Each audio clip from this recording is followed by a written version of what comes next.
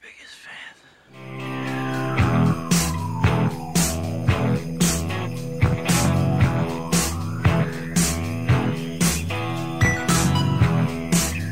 This podcast will rule you.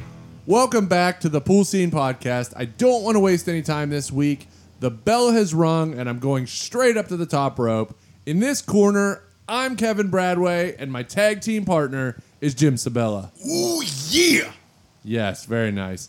There are two specific reasons for my excitement this week. First, as part of a cross-promotion, we have special guests joining us. From We Be Ramblin' on YouTube, we've got Corey and Tunza. Thank you for joining us. How are you guys? Pretty good. How would you? I've eaten cat pizza with these guys. We've thrown pizza out of like a 6-story window. The wings were almost nuclear yellow. Yes, we've had some good times with these guys.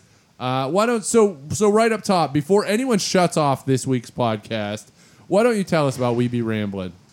We Be Ramblin' is two best friends. We've known each other forever, and basically we just pick a random topic that we want to talk about, and then we usually get off topic and just talk about whatever. We do, in fact, be rambling. And you guys are brave for that because you do the YouTube route, so you have to be on camera. We are not going to be on camera. I don't have a shirt, shorts, anything on right now. We're all naked in here, Yes, to be we're- quite honest with you guys. we're We are naked. ready to rumble with our nuts out. It's awesome. But you guys do the video route, so you got to wear clothes. Sucks for you. The reason I mentioned anyone shutting this off is actually the second reason that I'm so excited for this week's podcast. And that's because this is our first time covering a bad movie. And I won't even say that it's bad subjectively. I will say that it's objectively bad. If there is anyone who possibly disagrees with that opinion, please reach out to the Pool Scene Podcast on Facebook or Instagram. And if you don't follow us there, please do. If you do already, then you'll know that this week we are talking about the year 2000's WCW vehicle, Ready to Rumble. We just watched this. We got together as a group. We don't understand how we can actually get an hour out of this podcast. That movie sucks so bad. It's gonna be a stretch. Again, by talking about this podcast, I actually mean we're gonna drag it through the mud and we're gonna hit it repeatedly with a steel chair. We're going to crown it. Yeah, we're gonna crown it.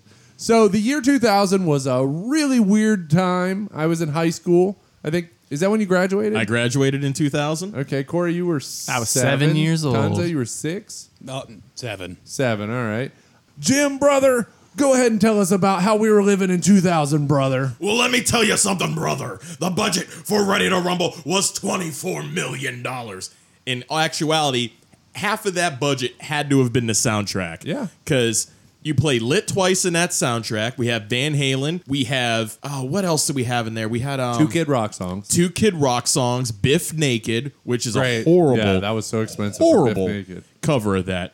However, the box office for this movie only netted $12.5 million. And all you have to do is watch this movie for the first 15 minutes to know why. It's the first 15 to 20 minutes takes place in a gas station. That's it. Yes. No plot advancement, nothing. Pure shit. What else happened in the year 2000, specifically April of 2000? A big music-related item. Metallica's lawsuit against Napster happened in April of 2000. Stupid Lars. Ilian Gonzalez, remember the kid that was in the closet, the very historic picture? Ilian can stay. That's right. He was seized by federal agents, and and we're going all with this movie, the new era of World Championship Wrestling begins as Vince Russo, the head writer and booker, takes over and strips all the title holders, and David Arquette, the star of this movie, becomes World Heavyweight Champion at the end of this month on their Thursday night show, Thunder. So, do you guys have any recollection of this movie? Corey and Tunza specifically. I remember it from being really young and watching it, but that was the first time I've seen it in probably 10 years. How about you? Do you remember it even existing? At one point in the movie, I did recognize it as like a Comedy Central special, or late night run. Now, are you in agreement with me that it was bad? Yes. Okay. Yes. Tunza is shortened to the point. When he says something, it matters with just minimal words. Now, I will back up his point that it's bad with the plot. The plot of this movie: two sewage workers see their favorite wrestler Jimmy King get cheated to lose his championship belt, which later causes them to crash their septic truck. They take this as fate that they need to assist the King to regain his championship. Yes, that is actually the plot to this movie. That's the best. This plot was probably rewritten 4 times, and that's what they landed on. And before we get started with the characters, a really funny, very WCW anecdote about this movie is that this is the movie debut of future WWE superstar John Cena. He makes an appearance as an extra because a scene was filmed at the gym where he was training to become a wrestler. And how ironic and WCW-like that in a roundabout way, WCW had dibs or at least an opportunity to sign a guy who would go on to headline numerous WrestleManias for WWE after WCW was long out of business. This is when he was still in the gimmick known as the Prototype. If you guys want to check him out on YouTube as the Prototype, it was the weirdest gimmick. He was 50% man, 50% metal, 50% machine. Oh, he's 50% man, 50% machine, 100% pure. It was something. I can't remember. 100% fatality. 100% fatality. So apparently Doesn't he was a make any bullshit sense. Mortal Kombat character. He was like a Terminator, but he was essentially a cyborg. So let's get into the characters of this pile of shit. And let me emphasize pile of shit because this movie essentially... Literally. They doubled down on the mentions of shit. So we had David Arquette as Gordy Boggs, a.k.a. The Law. So Gordy, his dad, his sister, his mom, all cops, and they want him to follow in the family footsteps and become a cop, but he just loves Jimmy King too damn much to become a cop. Scott Conn as Sean Sugar Daddy Dawkins. He doesn't get that Sugar Daddy moniker until the end of the movie. Till literally 5 minutes left in the movie, he becomes Sugar Daddy. My actually biggest gripe in a bad movie is Oliver Platt as Jimmy King. This will come up in Logic, but they cast a fat Shakespearean actor 40-year-old. the world champion of WCW. Now, Oliver Platt's great. No, he's an been excellent actor. in lots of things. And West he's Wing. good in lots of things. He's a multiple-time award winner. He's won Golden Globes and Emmys. But fooling anyone into believing he's a wrestling champion, he is not. But people took it hook, line, and sinker, though. Somehow it worked, but it doesn't work at the same time. He's an alcoholic.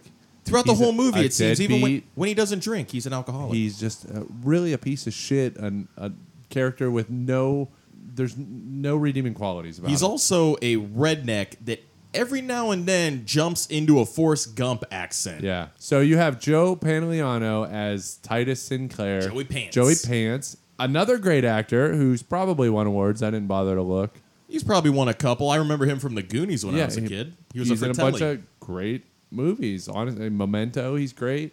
You've got Rose McGowan as Sasha, and in this movie, they managed to take away any attractiveness or sex appeal from her. They happened to make Rose McGowan, who in Scream had this amazing scene of her walking in like a sweater type shirt, which she does in this movie. It was the nipple shot, the hard nipple shot. They made Rose McGowan not attractive, and she looked like a server I worked with at Ponderosa 20 years ago. You make me a little uncomfortable when you mention hard nipple shot.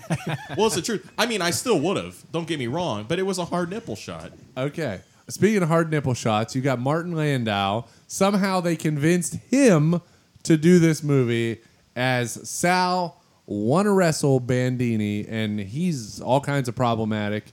Not him particularly, but where he lives. And it makes zero sense. The biggest apartment that he's able to fit in a wrestling ring, a giant kitchen. He's able to have all of his living room furniture. Yet somehow, I'm thinking they got him because he was senile. There you go. They gave him $20 and a Wendy's gift certificate. And then you've got the old people do love Wendy's, though. They do. They go and get their all-you-can-eat chili on Wednesdays. Buck or whatever. Frosties. So did you say butt Frosties? No, Buck Frosties. Butt Frosties. would There were make Buck sense Frosties in this movie. because this movie was the butt Frosties.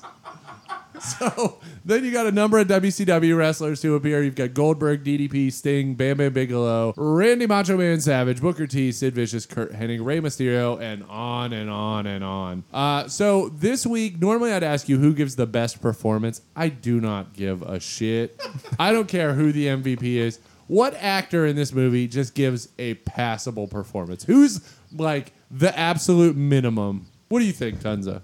What's his name? Scott Kuntz? Scott Conn. I'm Scott Kuntz. I love Scott Kuntz playing the role of Sean. Might as well be. So you've got Scott Conn. How about Corey? Who do you think gives a passable performance? I would have to agree. Everyone else is just so atrocious. Oliver Platt, despite like switching accents and stuff, I like he completely mails it in. I think just because it's how it exists, I'll say Oliver Platt. I mean, Jim, what do you got? This pains me to even say. Is it Sal Bandini? Is it Martin Landau? Not Sal Bandini. All he basically ever says is Sal Bandini want to wrestle. Sal Bandini. Want to wrestle? I was gonna say Jimmy King, but I'm not. I don't even want to go to Jimmy King. Like I'm embarrassed to What even about say. honestly the best performance in this movie? And Tunza, you said this while we were watching. The wrestlers give better performances than the actors in this movie. 100%. DDP is actually legitimately pretty good, and even like Joey Pants is pretty good in this, despite playing a borderline offensive Navajo. Ladies and gentlemen, you have witnessed the demise of Jimmy King. He will never, ever fight for the WCW again. Long live the new king and reigning champion, Diamond Dallas Page!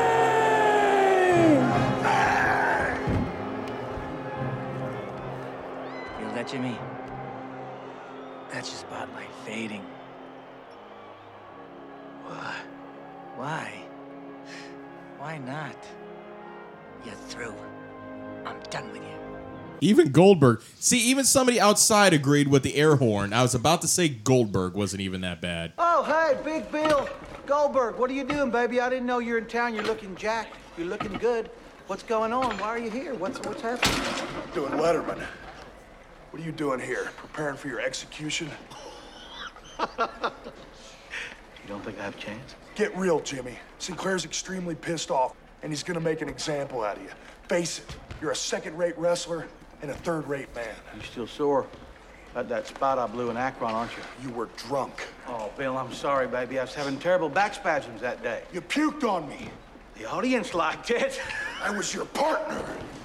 Hey, I made you. Wasn't for me, you'd be nothing. Yeah? There. Wow. But I even stretch that because Goldberg fucking sucked in this too. I guess get into the scenes. Let's find out what made us splash. Nothing. So we be rambling. Tunza and Corey, what scenes stood out to you? Like what jumps off the page? I mean, we're not doing best scenes this week. We're just doing scenes. What scenes are in this movie? I think the first scene that stands out to me is at the very beginning. They're at their job cleaning out these porta potties, and they're talking about it. And he's like, "Oh, I drank too much coffee, so I got to use the bathroom." And for some reason, he decides he wants to prank him. So he hooks like the hose to suck out like all the water or whatever out of the porta potty, which causes like toilet paper and everything to get everywhere. It's like a toilet paper tornado. Don't do it. What?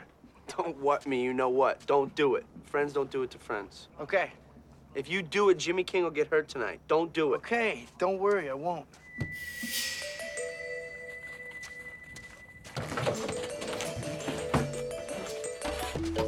Nothing can hurt Jimmy King.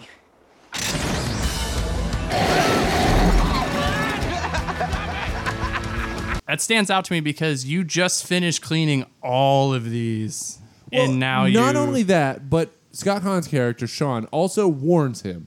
He says, "Don't you do it. If you do it, you'll jinx Jimmy King. He'll get hurt." He like literally tells him not to do it, and he can't help himself. But like you said, this is their job. This is like they're done for the day. They've got to drive 3 hours to go to WCW Nitro. But he's like, I cannot help it. I need to prank my friend. Yeah, I don't understand the idea behind that. And I could not have been the only one watching this movie. You didn't think he was going to put a vacuum suck on? I thought he was going to blow shit into the porta john. exactly. Yeah, what I I mean, thought they it was. did just clean out all the shit and piss, but like still. Let's be honest. David Arquette in this movie, in real life, we looked. He's 29 in real life at the time of this movie. It seems like they wrote this role to be an 18-year-old, and he's playing an obnoxious 16-year-old throughout this whole movie. Well, we talked about that, and that's probably a logic issue. But like The movie we compared this to while watching was Grind. I like Grind. Grind is so Tons of good. didn't you say it doesn't? You don't think it holds up? No, it still kind of holds up compared to this, though. Yes. Like it's a top tier movie now. But they take two characters in, Scott Conn and David Arquette, and they kind of make them like they should have been stoners. If they were stoners, way better movie. But instead, they're like 25 to 30-ish, kind of just losers. Like, aren't they really just losers? Well, like I said during the movie, they are what wrestling fans never wanted to be compared to. Like, that was the stereotype of loser guys, still live at home near their late 20s, early 30s, no direction, and they think wrestling is still real. Well, you got to give it to WCW for kind of always doing the wrong thing. And when they produced this movie, that's sort of, they couldn't help themselves but played to a negative stereotype. Any wrestling fan out there, WCW in the year 2000 is the definition of dysfunction. Big time. Yeah, we'll talk about that later in the logic section. Tons of what scenes do you have marked down? Mainly just that whole 15-minute gas station scene. It actually had my best part where I don't remember the context, but the kid brings up how he wants, was it Jimmy King to resurrect his dog? Yeah. Gentlemen, I'm sorry. Listen, Jimmy King is the people's champion. He's immortal. He's timeless. He can raise the dead. Can he really raise the dead? Because my dog Skipper's buried underneath my sandbox. So Scott Conn's character is telling these kids about how wonderful and amazing that Jimmy King is and all of the things he can do. He's basically turning him into an urban legend. There's essentially, 10 to 15 minutes at a gas station where it doesn't advance the plot. It's just like them hanging out at a gas station. I guess if I'm playing devil's advocate, the only benefit in this scene is that maybe you're learning a little bit about the characters. Gordy has a Sugar Rush slushy dream sleep. It's a fantasy. The movie essentially doesn't open hard open with a fantasy sequence, gives you a couple minutes to learn who the characters are, then does a fantasy sequence. All around bad. Shout out to Ahmet Zappa, too, in that scene. All right. Jim, what do you got? What do you got on scenes? Okay, so the first scene from the beginning at the 15-minute gas station scene, we get a little Easter egg. Gordy's dad played Lance Harbor's dad in Varsity Blues, and Sean plays Scott Conn, who played Charlie Tweeter in Varsity Blues, who also does a Varsity Blues bare ass scene. It's a little callback to a great movie. When this movie came out, it was only a year earlier. But it will be a movie we end up covering later on in the podcast. Wait, so you're saying one of the best scenes in this movie is the fact that two actors were in another movie? Yes. Also, during that scene, though, he also grabs a whole handful of his dick. A whole cup. Lance Harbor's dad. Damn it, Lance Harbor's dad. Gordy's dad, the cop, totally, and tons of pointed this out, Corey did too, he tells him, spread them, hands on the car, reaches under and just grabs a handful of nuts. Oh. Just boom. All right, cool. So maybe that was a bond. But that's other scene that really sticks out to me is they end up going to the taco place where Gordy tries to get the hot chick, and I use that very loosely, at the taco place to entice Sean. Welcome to Easy Takeout Burger. How may I help you? Sean wants Brittany's taco. The cheese all over. Stop. Por favor. Stop. I should have smelled it was you. What do you guys want? Hey, Brittany, I'm sorry. Can I please have a cheeseburger maxi meal? And the Brittany Barath buffet? Please. The red eye circle. What did you say? He said that he wanted the Brittany pasta sombrero. Stop. Did you just say? We're gonna pull up now. However, they're at a taco place. Inevitably, they end up ordering burgers, and they eat these burgers on the bumper of their Honey Dipper, which is also a sewage truck, while it drips shit out of it right by the food. Yeah. What did you call it earlier? What, Pepsi slushy? Oh, no, the Frosty, the Butt Frosty. Butt Frosty. Butt Frosty. We're coming out with the Butt Frosty shirt. Keep an eye out for our online store that doesn't exist. Actually, that's a good transition because my favorite scene in this movie, and maybe the only scene I actually like, revolves around that restaurant scene. So they pull through the drive-thru, and the two girls who are working there, which I believe are named Brandy it's and Brittany Melanie. and Brittany Wendy. Brittany and Wendy? Melanie's her shoot name, her real life name. Her shoot name. Her shoot name. That's a wrestling term, people. Her shoot name. Her shoot name. It's Wendy and Brittany. So Brittany and Wendy are working at the restaurant making tacos, and somehow they have a video monitor of every car that goes through the drive-thru. And while Brittany and Wendy are talking to the monitor, we're also sort of led to believe that that Gordy and Sean can see them. So it's like a futuristic video ordering system. Was this movie ahead of its time? No, it wasn't. But the funny thing is, so they're ordering into the camera, and then Brittany and Wendy in the restaurant are responding to them right back in the camera as if it's a live feed. It's awesome because I've watched fast food employees, and fast food employees absolutely deserve the $15 an hour they're asking for, because what business, there's no more mistreatment than working at a fast food establishment. They absolutely deserve it. But they just kind of stop what they're doing and they're just talking to this monitor. It's insane. On a side note, she throws a bag of fries at them. Yeah, it's like a reverse, what do they call that? Where you bomb in the drive-thru? Fire in the hole. Fire in the hole. It's like a reverse fire in the hole where the employee throws the food in your car, which leads me to when the butt frosty's dripping off the truck and they're eating burgers. This appears to be a taco restaurant with fries, but they're eating burgers. So did they get burgers because the tacos were thrown at them, or were there just burgers that were being made that we didn't see? I'm not sure. I mean, the only place I can think of is when we were in North Carolina. They had a Hardee's that has both. Could this have been of a Wyoming equivalent of Jack in the Box? Or Del Taco, where you could order a shit taco and a horrible burger? I don't know. I wish it was El Pollo Loco. I do have one more scene. I was looking at my rundown. I totally forgot about. There's one scene in this movie that we all looked at each other when it happened. Sasha, who is played by Rose McGowan, who is the head Nitro girl, who we believed it was a head Nitro girl, but apparently wasn't. She starts getting in with Gordy, so she's working behind the scenes with Titus Sinclair. I almost said Titus Sullivan. That would have been a great name. Rainmaker, Titus Sinclair. She is doing covert action to kind of get in the way of Gordy and Sean and the King. Well, she seduces them, and she's laying in bed. She gets on top. She takes off her top. You don't see her boobs, but you know she's topless. Give it to me, big boy. Whoa!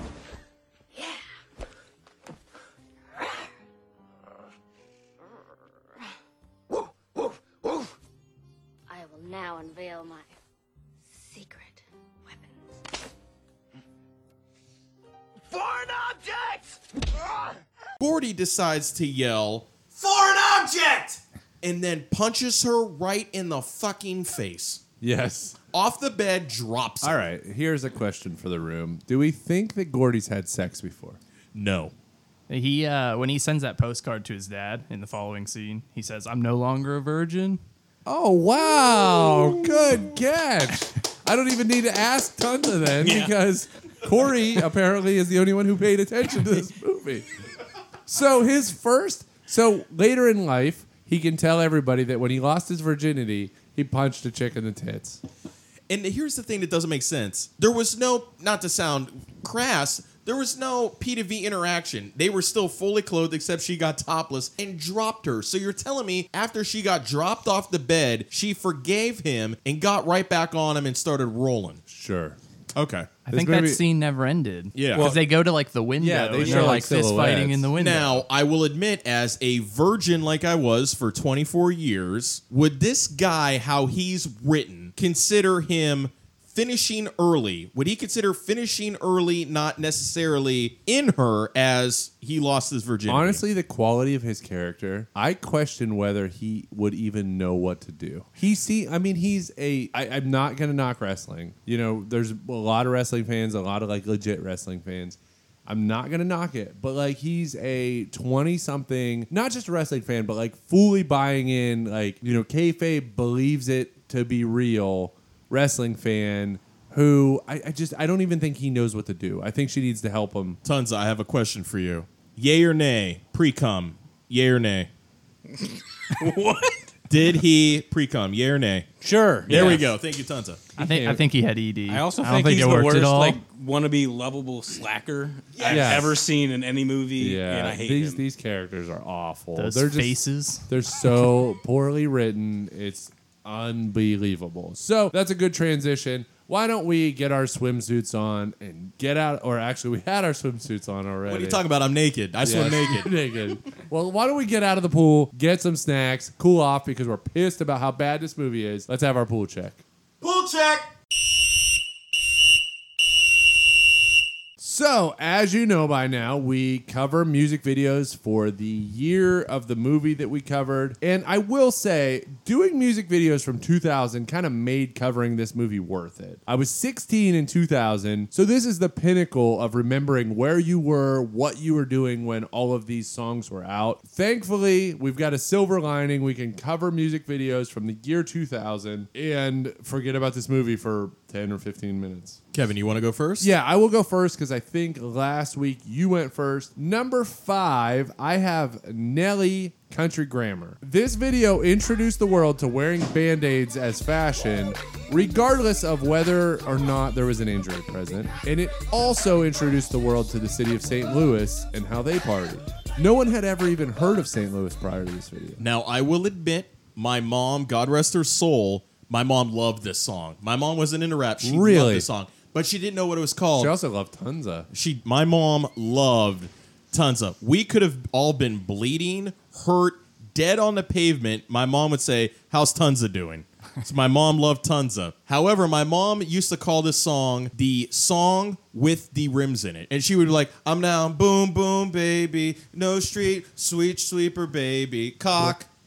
My mom didn't know the words. Well, it's I like love you, Mom. It's like all of St. Louis was present in this video, and they paid none of them anything, but they were just happy to be there. Do you guys remember this video? Yeah. Yeah, a little bit. I seen it yesterday when I was looking at some of the videos, and I was like, maybe a minute or so in, I was like, I'd rather just listen to the song. Yeah. Yeah, the song was a big radio hit. It was All a number one. Jim, do you want to go next? Do you want Corey to and the We Be Ramblin' guys to jump in? Yeah, let them go next. So my number 5 is Joe, I Want to Know. So I really like this song, but the reason I chose it is because the music video is actually bad, which Yeah. is why I think it fit pretty well with this theme. It's all following a theme this week. But at the very beginning, it's like a fight between a girlfriend and boyfriend. It's super like robotic and chunky, and I hate it. And right after that, he just walks up. Like the dude's not even 10 feet away from her. He walks up and he's like, "Hey, like here's my phone number." And then he calls her, but on his TV in his room is her. So he's also like stalking her in some weird way. See, in the year 2000, they were all about like strange technology that didn't exist. He just had her on his TV, even though that wasn't a thing in 2000. The amazing thing is, even though we're talking about music videos, that song alone is such an amazing sexy time song. Let's be honest. What the lyric? It's like, I want to know, I want to but this is, I want to know what turns you on. on. Yeah, of course. I want to know what turns you on. All right, Jim. Okay, so my number 5 is a banger. A huge banger. Bangers and mash. That's right. At the start of this century, there was one amazing song that had to do with the booty. That's Cisco's Thong Song. This song had nothing but ass. Baby, make your booty everywhere. And at the time, Cisco started breaking away from Drew Hill, which go. I think Drew Hill was such an underrated R&B band. So Cisco said, "Hey, what the hell? I got an idea." What the hell are you doing? So Cisco decided, I'm going to go out solo and I'm going to go crazy and do the Thong Song. And now this video is that, late 90s, early 21st century, bright colors and bright ass. Bright ass? Bright ass. There was bright ass. And this is before the era Damn, of baby, thick. you got a bright ass. This is before the thick era. However, before this video, remember Juvenile's Back that ass Back up. That Ass Up. Girl, you so look this good. was, in a way, the indirect Big fine sequel woman. to Juvenile's Ass Song. So Cisco's Thong Song, still an amazing song for white women 35 and older at any bar. I remember this video. There's a bunch of women laying on the beach, and he's kind of like cartwheeling over them. It's pretty rad. I used to put this anytime I'd make a playlist. I'd make like a bunch of serious songs and then thong songs. I'm convinced Cisco's only 5'2", 5'3". Yeah, he seems like a shorty. He's a huge nerd. At the beginning of that video, his like kid brings him a thong that his like wife, girlfriend, and then he like goes into like a a shock and or it's a something. family He thing, man. says something too. He does like a talk down part right at the intro of that song, and it's something like, "We're gonna show them what they're really talking about," or something. It's something like that. And it's like thongs. That's what you're showing them what you're really. Thong about? song. You have to remember with thongs in this day and age, it was the whale tail. The whale tail was the huge It's thing. insane to think about. We were in high school and girls were literally wearing jeans, but their thongs would be pulled up over their hips. The whale tail. So their thongs would literally be outside. It was so strange. I mean, I don't know if that'll ever come back, but you guys were like 7, so. Yeah, too young for all that. My number 4 video is Incubus Drive, and it's like a modern take on Aha's Take on Me. He's like drawing the video as it's happening. Incubus actually had 3 videos in 2000, which tells you kind of where they were living on the charts. They had Drive, they had Stellar, they had Pardon Me, all great songs, but the best video of the 3, in my opinion, was Drive. So, Corey, why don't you go ahead and give us your number 4? My number 4 is Blink 182, All the Small Things. Yeah. So this video is basically them making fun of a bunch of other videos. Yeah, so this was essentially them mocking the boy band videos. But really, they were getting such heavy TRL play that couldn't you argue that they were a boy band? Yeah, I would say They were a boy band. They just were different This type of hit music. number 1. It was number 1 on TRL. Yeah, it was just they were a boy band. It was just different type of music. All Blink's videos at that time kind of held up, like Adam's song "What's My Age Again," which was the iconic one. Was that 99 or That was 2001? 99. Yeah, Because before this was Dude Ranch and then this. yeah. So who we got next? Jim, you got Me? your number 4. So number 4 for me is an incredible song that odds are I'll get shit for, and I don't really care because I associate this song with when Tiger Woods won the U.S. Open in 2000. I know what it is. And ESPN did a montage for him winning the tournament, and I've been looking for that montage to this very day. I still can't find it. Scott Stapp leading Creed, and the song is called Higher. Yes. Now, it comes across as a very religious song. I don't see why you would think to the contrary, because it is. And people like to shit on Creed. I get it. Creed were the pre-Nickelback, just about. They were the pre-Nickelback. The Nickelback came along and they became the new shitbagging Creed. But Scott Stapp's voice, almost is like Eddie Vedder's voice. No, that's a stretch. Can you take me higher? That's what he sounds Who like. the fuck was that? That's what he sounds like. Can you take me higher? He's Mine was appearing better. at a rib burn off near you. He's a solo act now. Creed actually, I don't want to spoil this because I know, Jim, you probably had the other one at number 1, but Creed also had With Arms Wide Open. I did not have any more Creed on this list. So which one, With Arms Wide Open and Higher, one of them was like took place in like a green room, and it was kind of like a herky-jerky video. It was With Arms Wide Open. Okay, and then Higher was the one where he's sitting on the mountaintop. Yes. And I guess the lyrics say that he thinks he's going to be a dad. Is that right? I just heard the news today. It seems my life is going to change. I always thought that was... That's Arms Wide Okay. Open. That's With Arms Wide Open. I always thought that lyric was about becoming a dad. Am I right? I thought it was. Who knows? What the fuck?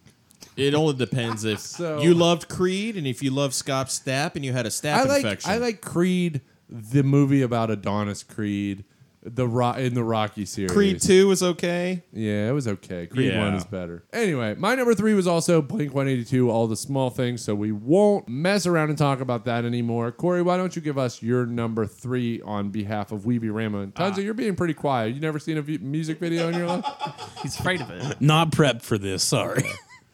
So for number 3, our pick was 3 Doors Down, Kryptonite. So the premise of this video is an old guy watching a superhero-like montage video on his TV. A couple gets in a fight in his the hallway of his apartment. He pulls out an old suit and then he just runs around town and then he eventually jumps through a window and lands on him. Wow. He's also in his underwear. with He's a also cape. underwear too. There was 2 songs about Superman in, I don't know if both of them were in 2000, but right around there you had that one, Kryptonite, and then you had Five for Fighting. Oh, they're two yeah. different songs. Yeah. I don't care. They're the same to me. Yeah. I don't even know what that song says, but Song sucks. they're both about Superman. It's Jim, a you doctor's love office. Superman. I love Superman, as we can stare at the wall of solitude as I'm looking at it right now, but that song sucks.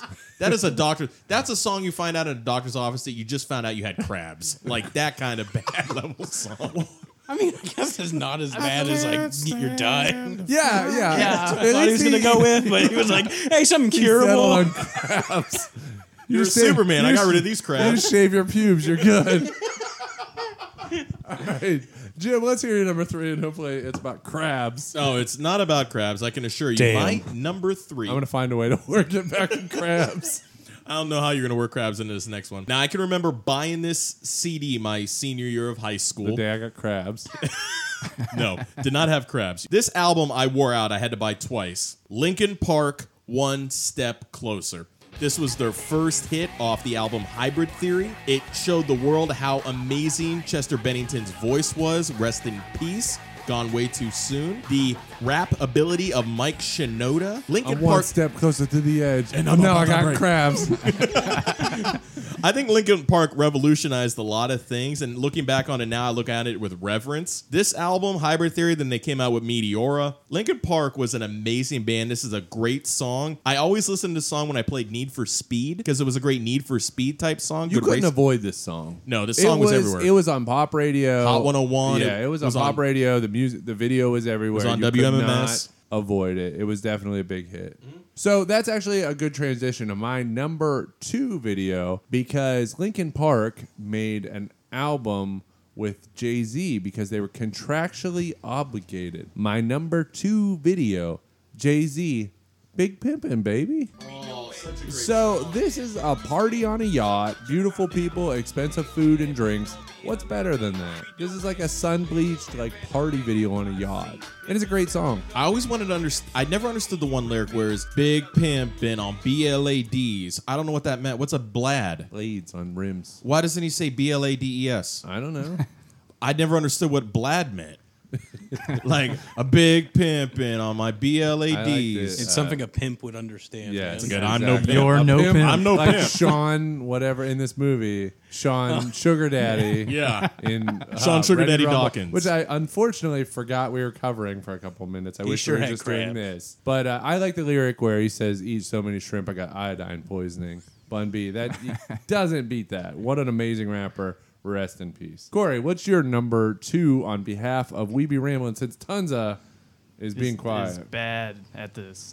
So this might be Jim's number 1, but I chose for our number 2, NSYNC, Bye Bye Bye. That is one of the best videos, and that song is so catchy. Even if you don't like pop boy band music, that is like the most catchy song ever. Yep, I know the dance. Yeah, they had a couple. I mean, they were still, I would say there was a pretty big transition towards metal and new metal at this time, but the boy bands were still holding on. Now, at this time, when No Strings Attached came out, I think it still holds the record for most album sales in a weekend of 2.4 million. It eclipsed Backstreet Boys' Millennium that came out the year previous. Okay. So, and of course, nobody's going to buy 2.4 million albums anymore that aren't digital. Jim so. was just talking about being a virgin until 24. Yeah. I mean, is there a correlation between everything? Hey, you just I'm a big said? NSYNC fan. I'm Yeah. not afraid to admit it. I Nah, had the low blonde cut Caesar haircut like Justin Timberlake, so I did what I tried to get some ladies, and it Bring didn't. I fucking would say work. let's bring back the Caesar cut, but you can't grow hair. That's pretty messed up.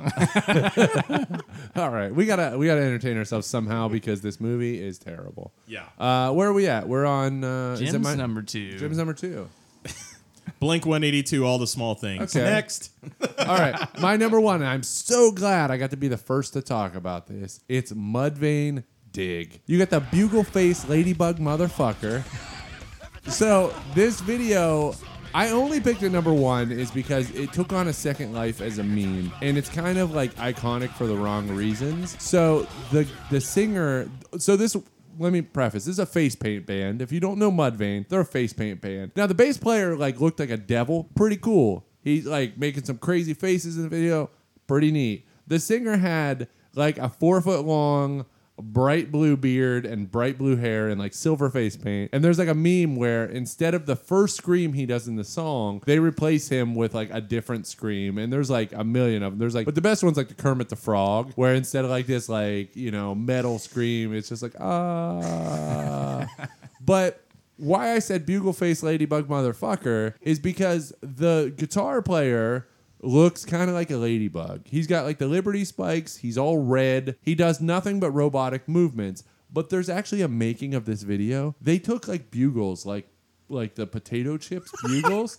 They stuck them to his face and they airbrushed them black. He literally has bugles stuck to his face. How metal is that? That he's got bugles stuck to his face while he's acting like a robot. I want to watch that video right now just to get the taste out of Ready to Rumble out of my mouth. Corey, number one. I'm pretty excited to see what We Be Ramblin' came up with. Our number one is Red Hot Chili Peppers, Californication. Okay. So that music video is them in a video game, which if you know me and Tunza pretty well, we're super big into gaming, so we're just bound to love it. And the song is so catchy. You know that song? I know the song, but I don't I think recognize this is the video. going to be our first episode where we don't discuss Aerosmith, except for me mentioning Aerosmith right now.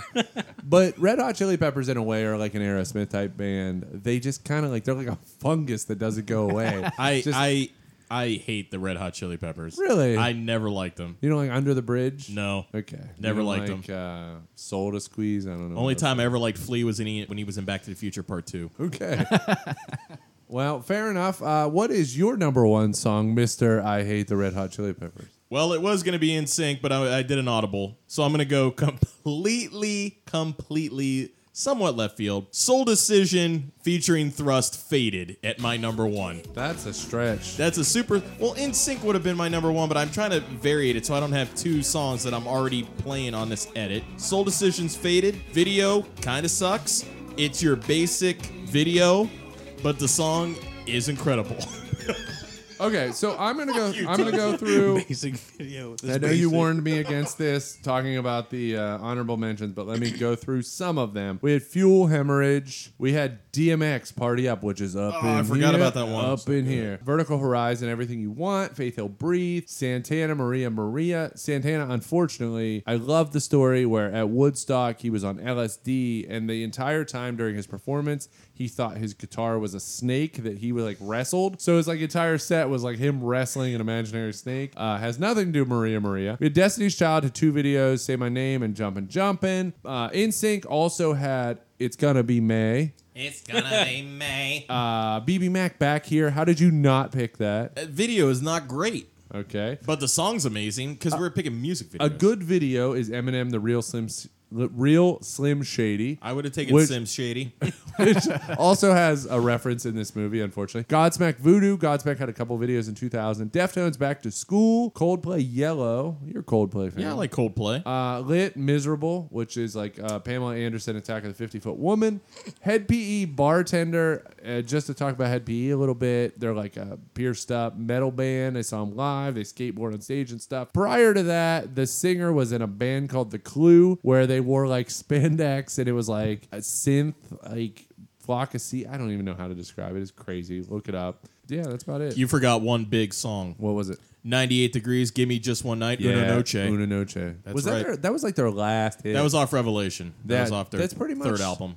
2000 was about the end of the boy bands, wasn't it? It went from 97 to 02 with NSYNC's last album. Yeah, they're all getting Vegas residencies and doing some making that superstar money, though, tours, man. so I don't feel bad for them whatsoever. Drowning in the Poontang Pie. So everybody, let's take your bathing suits back off if you want to get in the pool. Everybody back in the pool! All right, before we move on to Logic, who would you cast to play Jimmy King instead of Oliver Platt?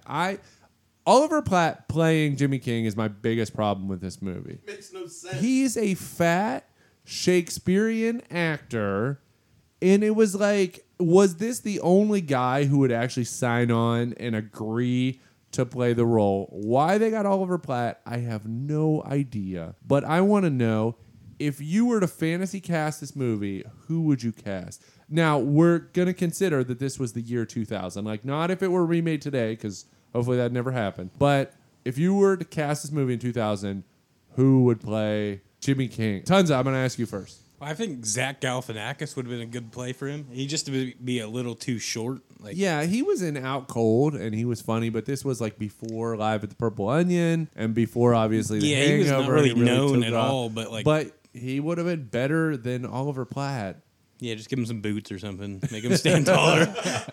What about you, Corey? Let's stick with the We Be Rambling. Well, I guys. couldn't really decide on one person, but it's a wrestling corporation. Why didn't they just use an up and coming wrestler? Yeah, I mean, that seems to be, especially because we mentioned earlier, like Tunza said, the wrestlers gave better acting performances than the actors in this movie. So why not just get the perfect tie-in, take a lower card or unknown wrestler, put him in the movie, and then you've got perfect cross promotion. As soon as the movie comes out, that actor / wrestler who's playing that role takes that character and just goes on TV.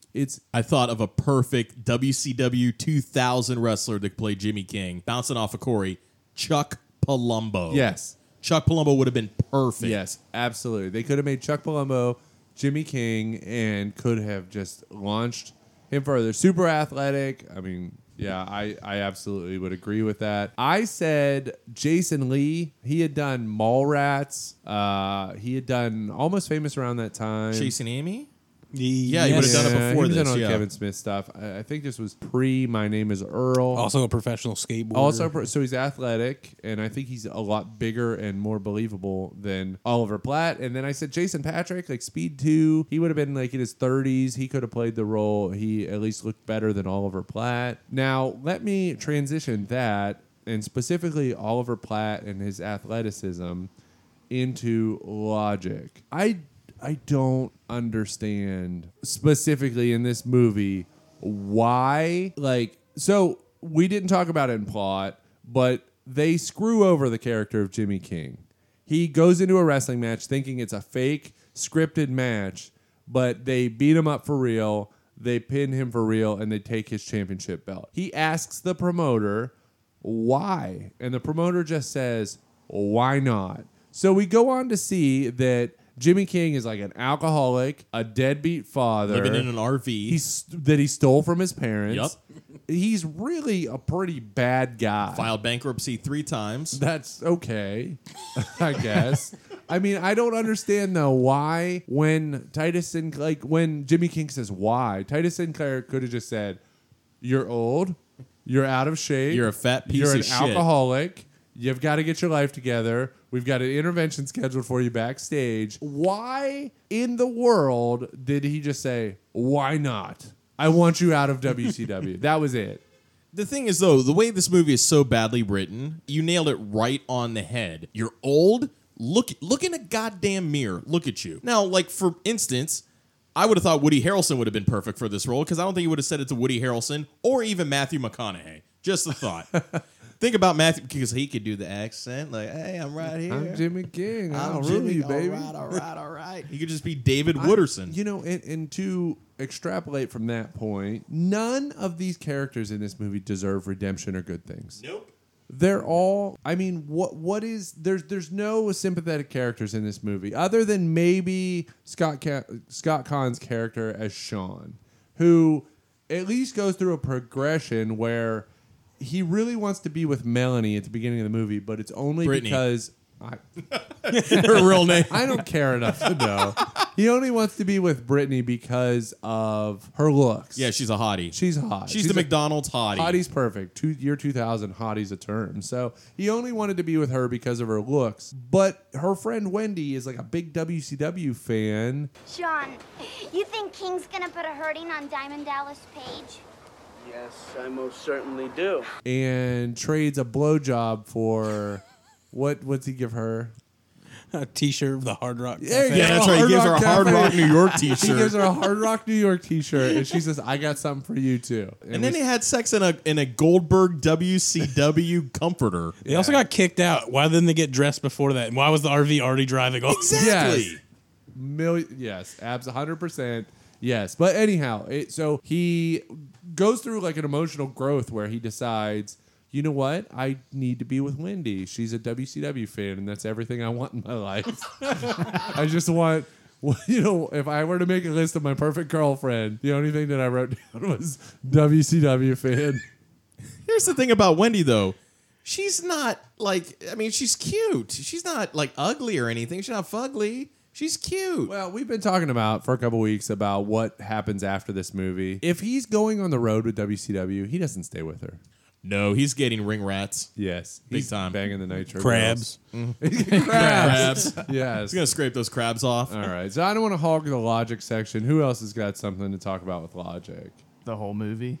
The entire movie. But right off of you a little bit at the beginning, when they take out Jimmy King, 4 people jump on the top ropes and they land on him.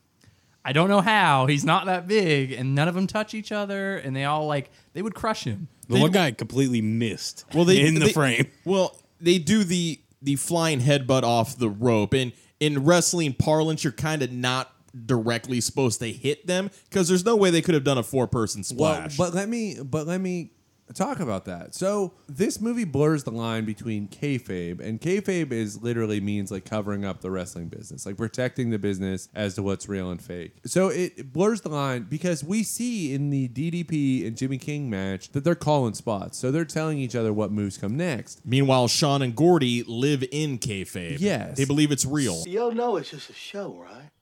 Best show in the world. It's like dancing. You know? It's a circus show with dancing. Right. Dancing clowns. What you got here? A little soap opera thrown in. And this clown just got fired. That's all it is. No more wrestling, fellas. Listen to me, you pair of dumb shits. I ain't no king. There never was no king. The king is a fake creation, okay? I ain't even a has-been. I'm a never was. You got it? Stupid. So Titus gives the signal to DDP to start actually beating up Jimmy King for real. So if they were to do that diving headbutt, they would actually want to kill Jimmy King. But like you said, he misses completely. It's just weird because it's like, were they not in on it? I don't even want to think about it that much, honestly. All right, I have one more logic thing, and it's kind of a small one. Before they start going around with Jimmy King, they love to drive the Honey Dipper around as if they own it, and they also don't drain the shit out of the tank of the Honey Dipper. Is that not a biohazard issue? I have Jimmy spends the night in a sewage tunnel, which he doesn't seem to want to leave. But as they're standing, they're recovering him, they hear a scream and they just like wander into this building where Sal Bandini runs like a wrestling school on like a 6th, 8th, 10th floor of an apartment building with a wrestling ring in it. It's a massive studio apartment in New York City. Yeah, and it's just really strange. They just like hear a scream, wander in. And then you find out like Sal Bandini, like they called him, but how did they know him? Well, they said they trained with him. Who? Like, at the porn. What's his name? The porn. At the Wait, at the barn. Gordy and them trained. Yeah. Oh, the Wyoming barn when they were Yeah, about ready to go to Royal they Quest? referenced it Yeah. because they're like he's like, or when he's like hitting on the girl, he basically says they've been training us too. So I think I met totally beforehand. tuned out. So then why didn't Sal Bandini smarten them up to the business? Like why not on day one? Now, the old school way to do it in wrestling is you didn't smarten your students up until later on. Like you basically made them learn all the holds and locks and everything. And then after a while you're like, hey, wink, wink, nudge, nudge. This is actually none of this is real. So they trained with Sal Bandini, but they didn't know not worth going into. I also have one more logic issue. I'm looking at my notes. I totally forgot. They come across Chuck Sherman from American Pie playing a Jimmy King video game that's just just Jimmy King. It's not WCW. Nope, just Jimmy King. It looks like it was made in the movie Virtuosity in 1995. They end up befriending him, going back to his house, what it looks like an Angel Fire website of Jimmy King where he's able to get FBI level information for Gordy and Sean. I don't know that hacking was that like intricate at that time. Not at all. He went to a website that said Hacking Planet. Yeah, he went to the Hacking Yeah, he didn't even Hackers hack it. He Planet. just went to a website. It was for an hackers. Angel Fire or GeoCities equivalent where he probably searched on Alta Vista to get information on Jimmy King's financial situation, his kids, where he lives. Who the hell back in the day would have put that on an Angel Fire site? And even if you did, it would take 3 days to load.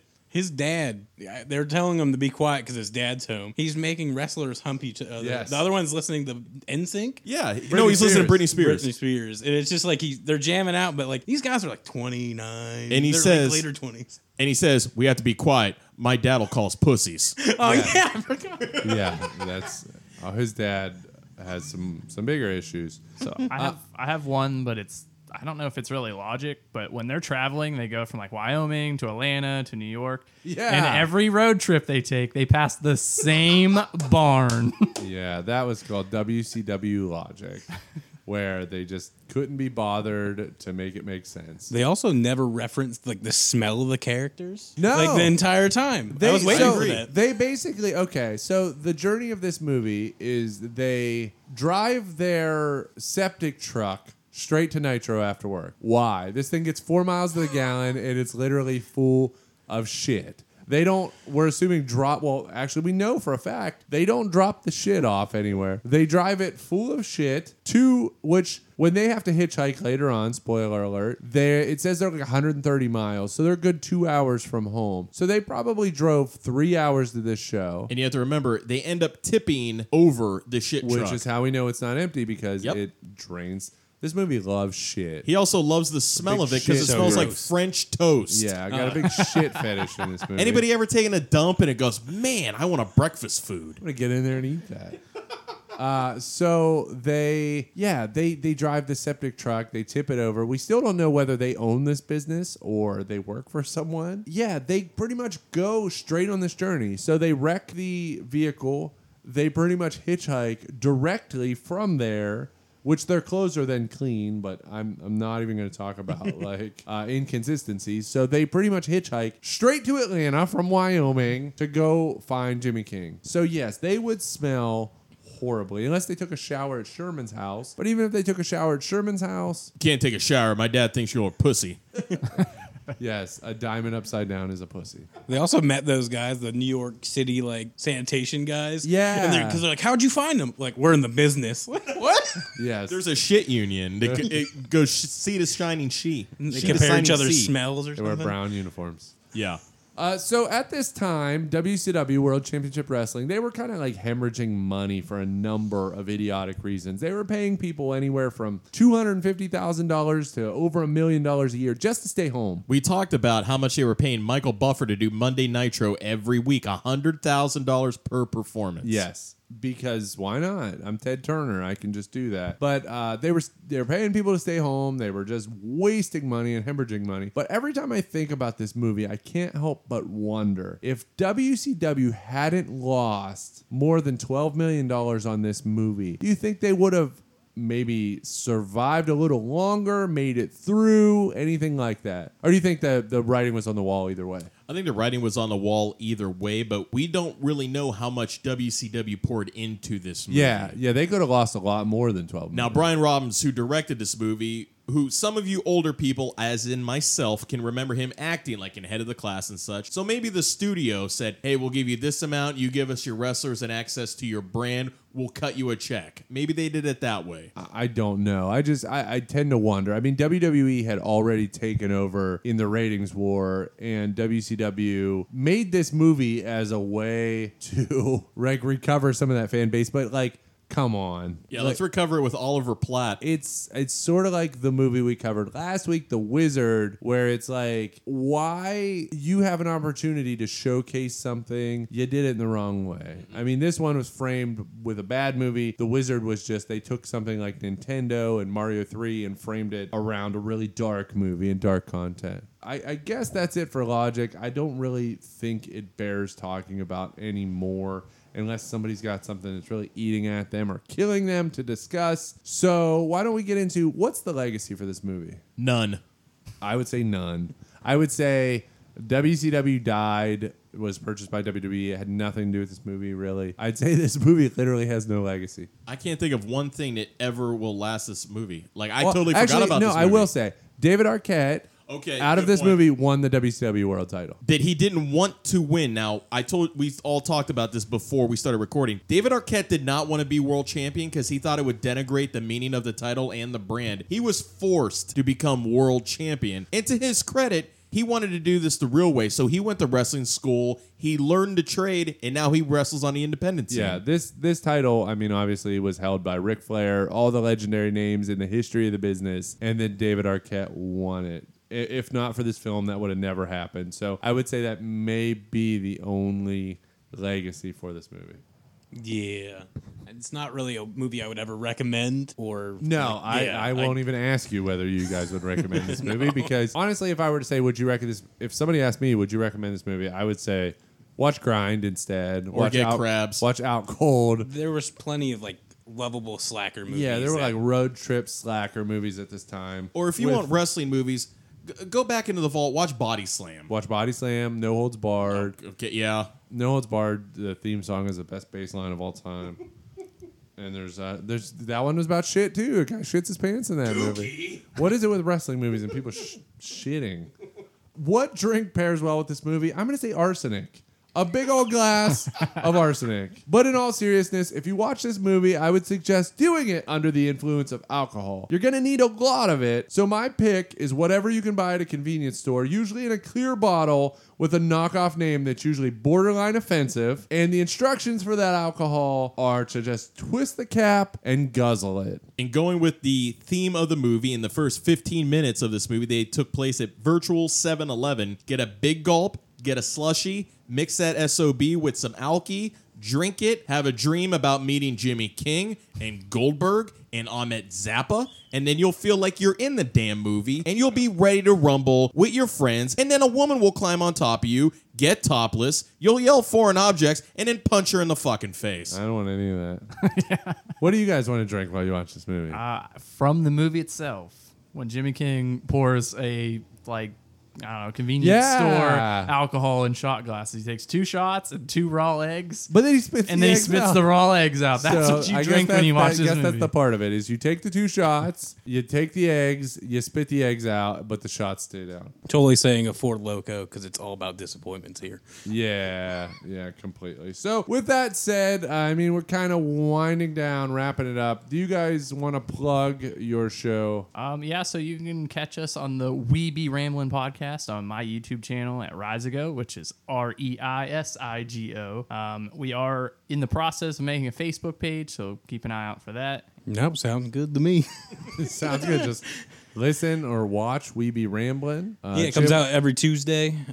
We try to do it around the 11:30 a.m., but last one kind of got screwed up. Jim, what do you got to plug? And I'll do the normal spiel for all you guys. Make sure you follow us and like us on Instagram and Facebook. Subscribe, rate, follow. Make sure you rate, guys, because that will stalk us. Stalk, pretty much. Make sure you guys rate, just because it's easy for the algorithms to find us and it'll put us higher up on the search list. So make sure you like us at Pool Scene Podcast on Apple and Spotify. That's where we are. Send us a message. Let us know what you think or what movies you would like us to cover. Yeah, that's a great idea. We would like some suggestions. I think we've got a pretty big list. And we do, again, have some pretty exciting things coming up. Some different things we haven't done yet. So keep an eye out for that. Here, I'll recommend a movie. 3 Ninjas. High Noon? High Noon? It's High Noon. It's Mountain. It's in the title. High Noon at Mountain. The one with Hulk Hogan. High Noon at Magic Mountain? No, it's not. No, it's something. Mountain. It's High Noon at some mountain. Somebody keep talking because I'm going to look it up. Yeah. Because I want to know. I think it's great. I think it's High Noon. Why are you recommending it, though? High Noon at Mega Mountain? Something like Mega that. Mountain, well, brother. We were talking about Hulk Hogan movies earlier, and that's one 3 of them. Ninjas, High Noon at Mega Mountain. Yes! Oh, you were right. But that movie had the trope of adding 3D effects, like, really poorly. Like, that's the rise of 3D. It's just, I don't know if it even holds up. I remember watching it as a kid. In it. You just watch something You mean good. Egg Shen from Egg Big Shen Trouble from Little Big China? Trouble in Little China, exactly. Nice. So maybe we will watch that. Maybe we'll just watch it for fun, and you guys don't get to listen to that one. So let me then say thank you for tuning in. And Jim, because I know you will hate this, rather than cueing the cars, cue Biff Naked. We're not going to take it to take us out of this one. Thanks, everybody.